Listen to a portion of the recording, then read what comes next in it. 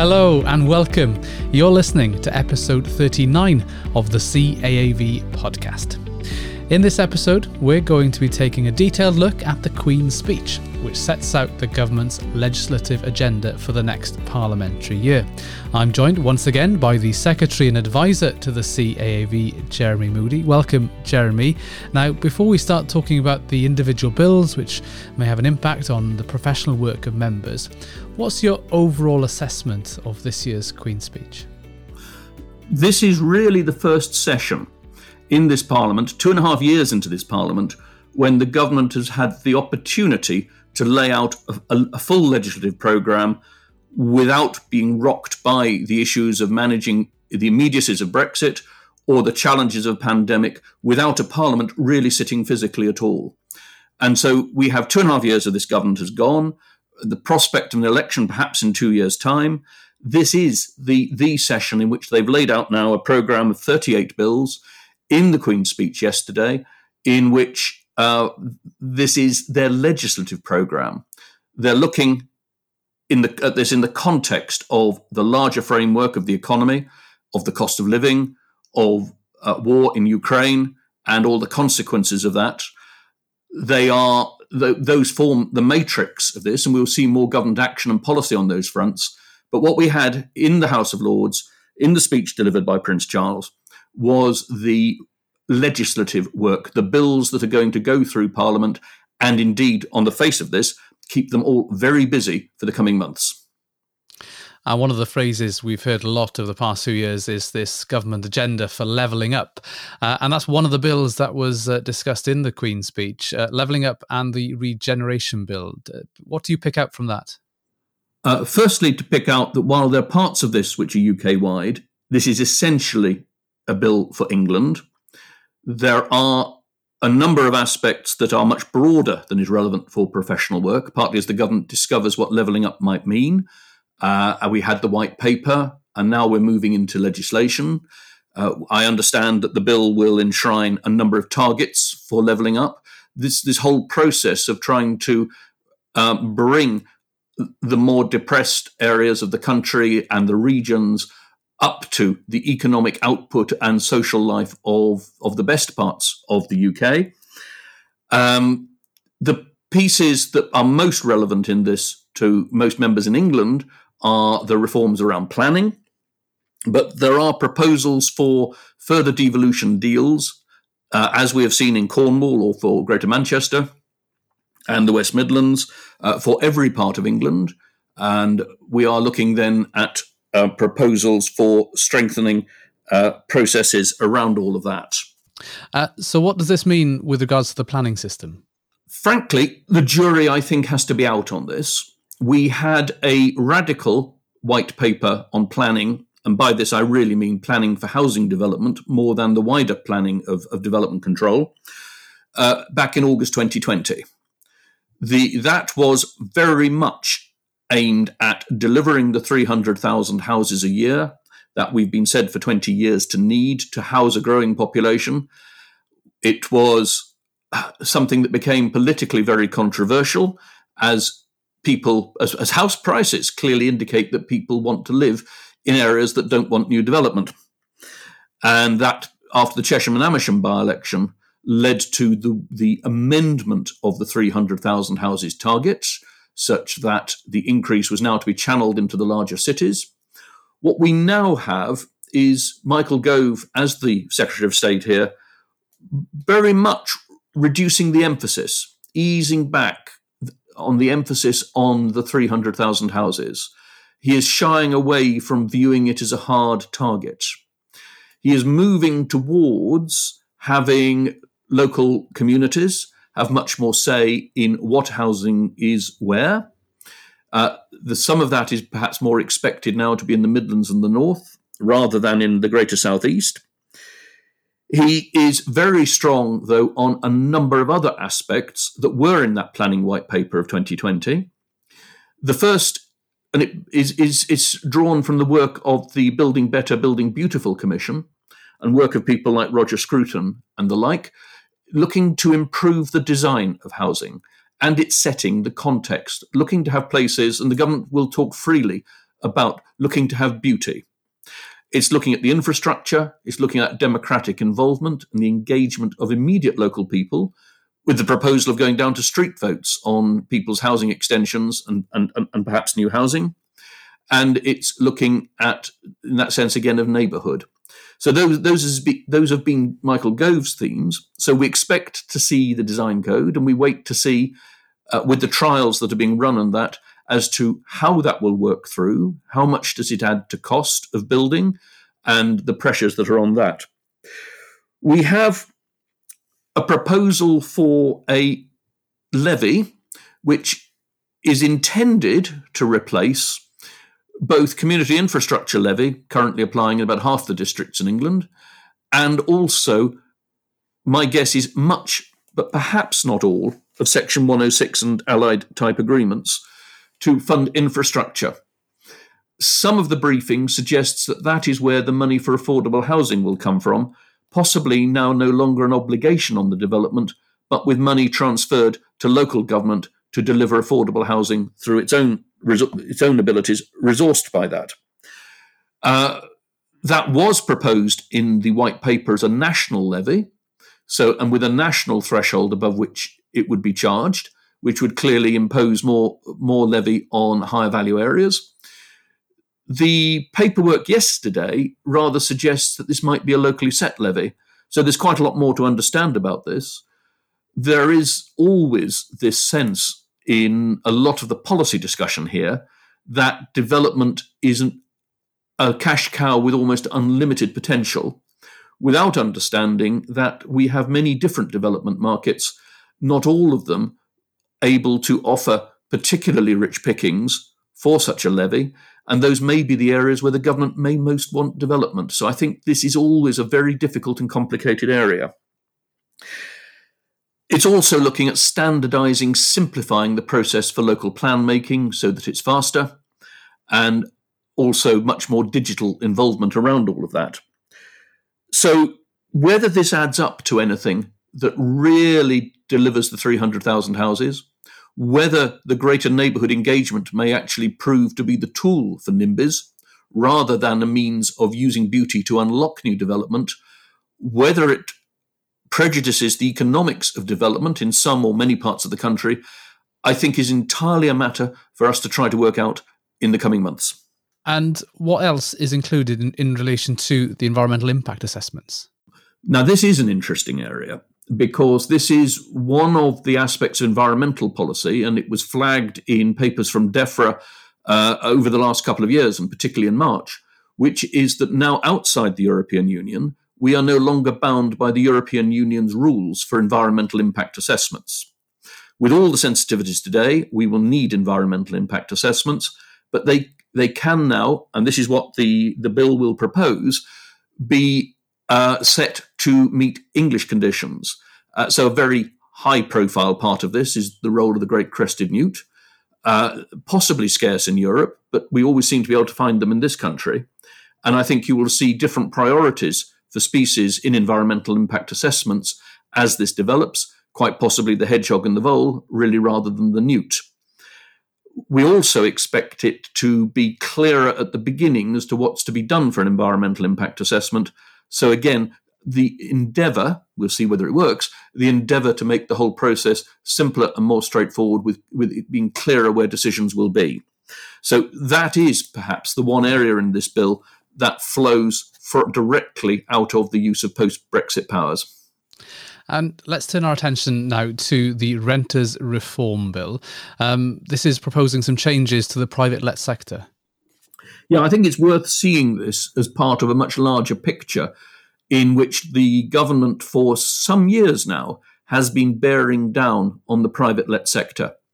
Go back a decade or more, and the government saw the private let sector as an unalloyed good thing. It produced flexibility in the economy for people to move between jobs.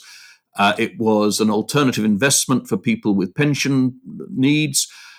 And then somewhere in the middle of the last decade, the issues turned. And we saw this first in tax legislation with the phasing out of relief or phasing out of recognition of mortgage interest costs as a cost of letting out. We've seen it with additional stamp duty land tax and allied taxes. We've seen the higher rate of capital gains tax on residential disposals. We have seen then with the manifesto of the government in 2019, the commitment to abolish Section 21 notices and short holds, a radical undoing of the flagship of the Thatcher government, the 1980 Housing Act, introducing short holds precisely with the ability to give landlords the confidence that they could regain possession, so giving them the confidence to let. With now more tenants being in let property with families wanting more security, the government is responding to the electoral imperatives that brings of people who are not in a position to buy and trying to provide them with more security. So alongside that, what the government is proposing is that there be more grounds for landlords to be able to recover possession, and also that possession be swifter to achieve where there are accumulated rent arrears or other significant breaches of the tenancy agreement. It's imposing the decent home standard as a requirement, a legal requirement on private landlords. And currently it's thought that about 1 million houses fall short of that standard. So that's quite a significant thing to be dealt with, alongside everything else to do with energy efficiency standards and the other increasing obligations on being a landlord. We have seen the private let sector, which grew very substantially until 2019. We've seen it fall by 250,000 houses in the last 2 years. That process seems to me to continue, which can only drive rents up, can only make it harder for people to find rented accommodation.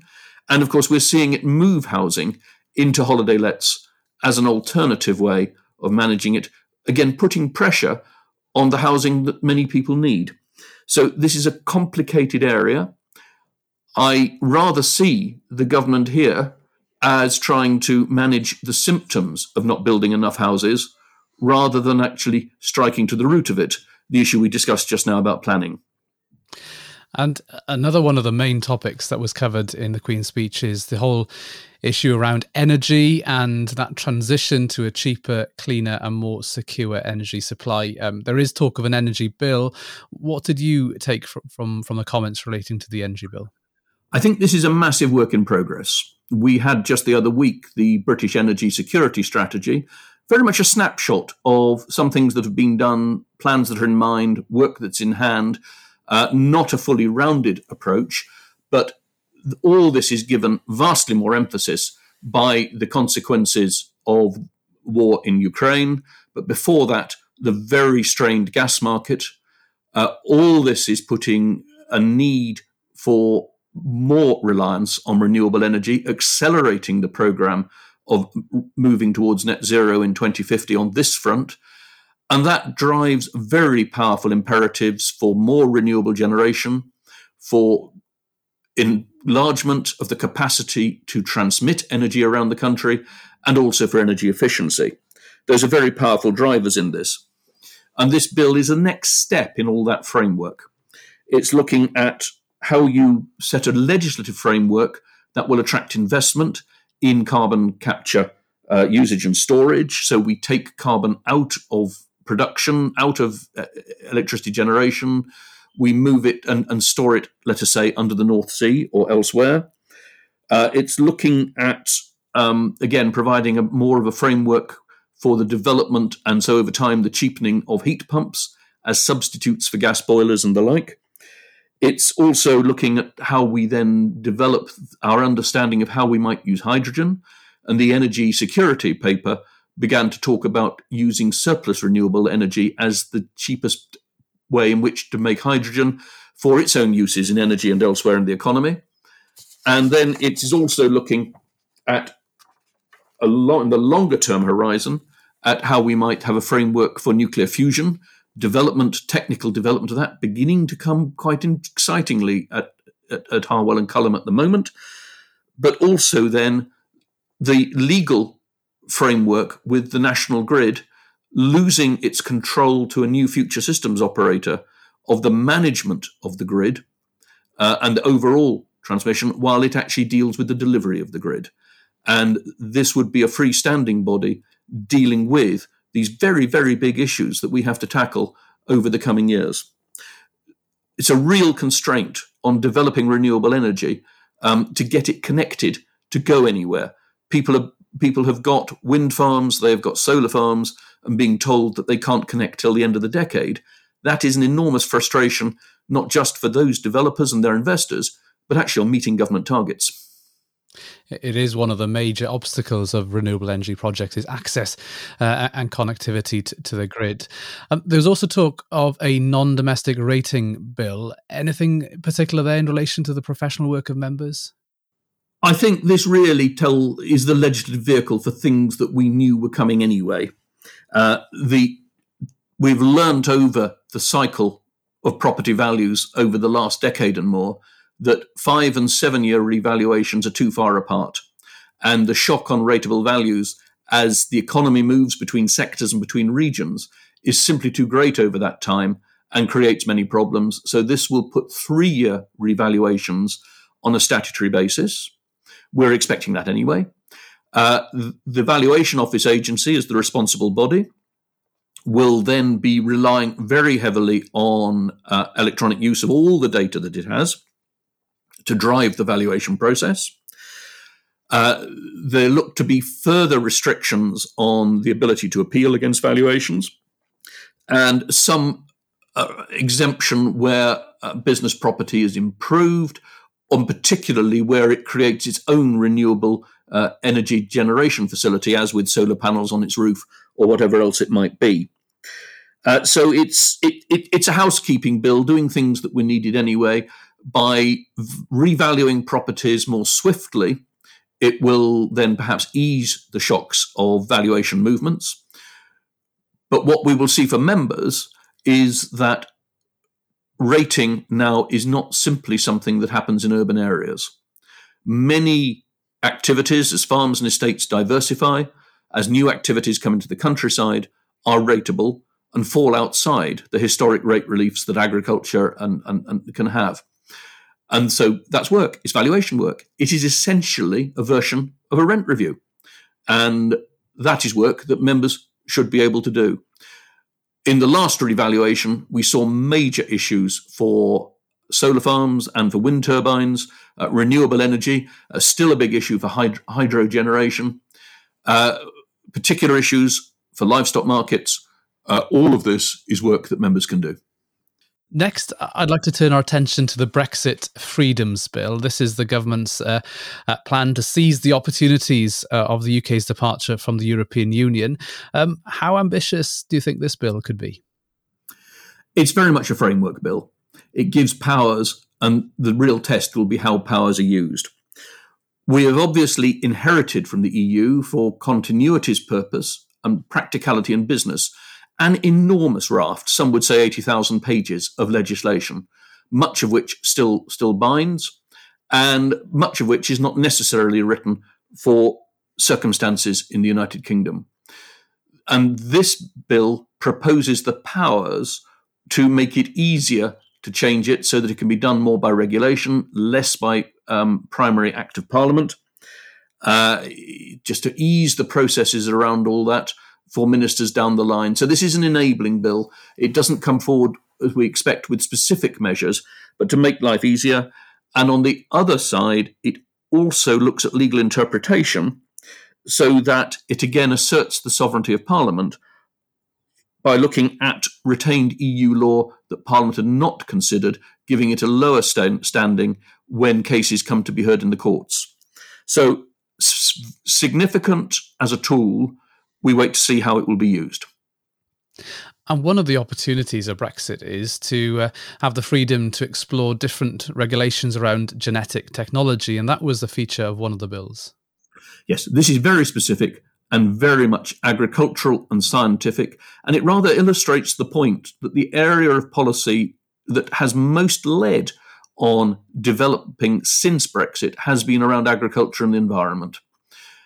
We have had the Agriculture Act, we've had the Environment Act, We're currently dealing with a shoal of consultations around environmental policy. We're developing the new agricultural schemes. Now, this is an area of energetic post-Brexit work. And as part of it, we will have the Genetic Technology Precision Breeding Bill. This is specifically at this point for England. And what it does is it builds on a recent statutory instrument and consultations quite recently, and opens up the prospect not just of further research in this area, in which we've been a strong country, but actually beginning to move towards, so that research can move towards the market, earn its keep, get investment, and build the United Kingdom as a global centre in this area, as with other life sciences. So this is about gene editing. That is adaptations in the gene of a plant or an animal which could have happened by natural evolution. It is not about genetic modification, which is where genes might be moved between species.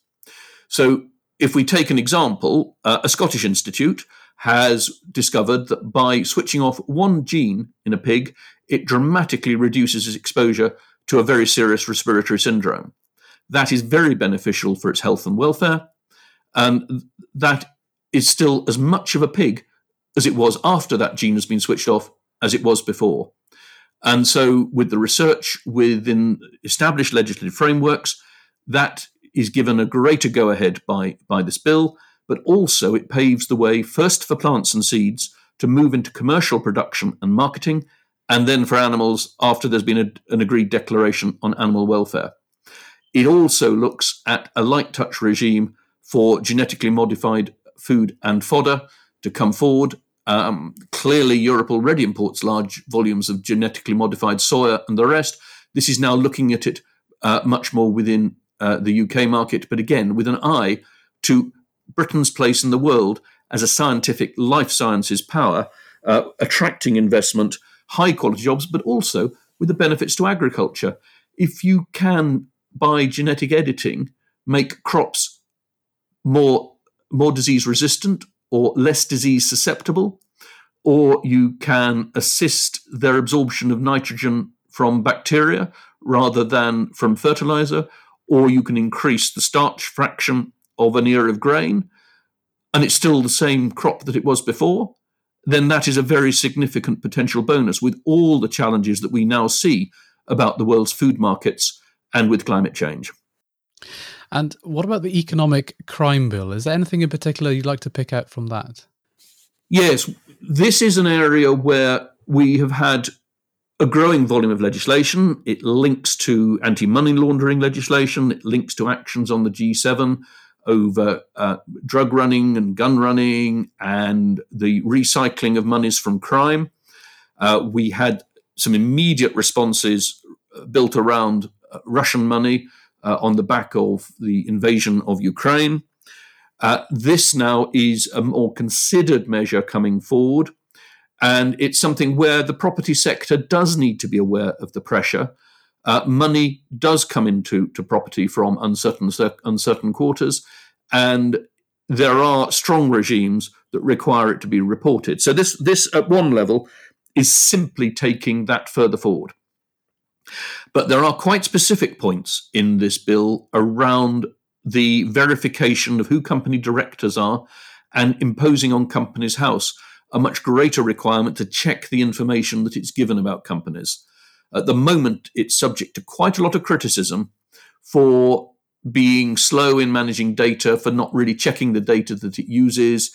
All this, though, will give more transparency. It will give more authority and certainty to the data, but it will also add much more tedium to the processes of managing a limited company, or at least one to which these rules are going to apply. And so this is going to come to bear on perhaps many businesses that are structured as companies, or where companies are active as clients, particularly, obviously, in our world, in the agricultural and property markets. So it's worth watching what could be quite a regulatory burden, even though it may bring other larger public policy benefits. And finally, there's talk of the Animal Welfare Bill. This is simply returning because it failed to complete its stages in the last session. Anything particular you want to talk about in that bill? Well, I think really we just see, 3 bills now that are brought forward from the last session. The Animal Welfare Kept Animals Bill. There's a lot of headline rhetoric around the banning of live exports across water for fattening or slaughter. It doesn't really affect very many animals at all, and it doesn't touch on the trade across the Irish border. But this will come through, and it's part again of a response to the animal welfare concerns of the government. There are measures in there to reinforce powers over dogs worrying livestock, which is welcomed by the farming community. Other bills that are carried forward include the Product Security and Telecommunications Infrastructure Bill, part of which is to remove or aid the removal of Chinese materials from our electronic facilities. But the bit that directly concerns members are the changes that are proposed to the Electronic Communications Code, which we've discussed in other podcasts, and that now comes back round again to continue its parliamentary stages. And we also have the high-speed rail bill now from Crewe to Manchester coming back with both the planning permission and compulsory purchase aspects of that project, but also something larger about the regulation of HS2 as a railway. So those are 3 bills that will have particular and direct effects on members or on clients, just to watch as they come through. Other legislation will pick up on the enactment of the free trade agreements with New Zealand and Australia. Possibly some interesting points around public procurement, aim to ease it for small businesses, and possibly interesting, therefore, where we look at food procurement by public authorities and local government. Again, wait to see the detail of that before seeing anything in this, but that may open up opportunities. Electronic documents for trade to be put on the same basis as paper. Electronic documents for trade to be put on the same basis as paper documents. Again, let's just see where that goes, but it's to ease costs. Reform of a data protection regime. All this is stuff to keep a lot of detail, a lot of MPs very busy over the coming 12 months. Certainly, there's a lot to get through over the coming year in what is a very ambitious programme for legislation.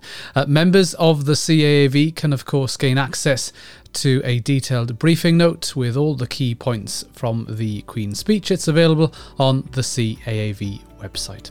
Well, Jeremy Moody, Secretary and Advisor to the CAAV, thank you once again for joining this podcast. And there we are. We've reached the end of yet another episode of the CAAV podcast. If you want to keep up to date with all future episodes, or indeed catch up on previous ones, please head to our website, or you can subscribe for free on whichever platform you use. Also, if you've got any feedback or ideas for future episodes, please get in touch by sending us an email to inquire@caav.org.uk. But that's it for today. Until the next time, thank you very much for listening, and bye for now.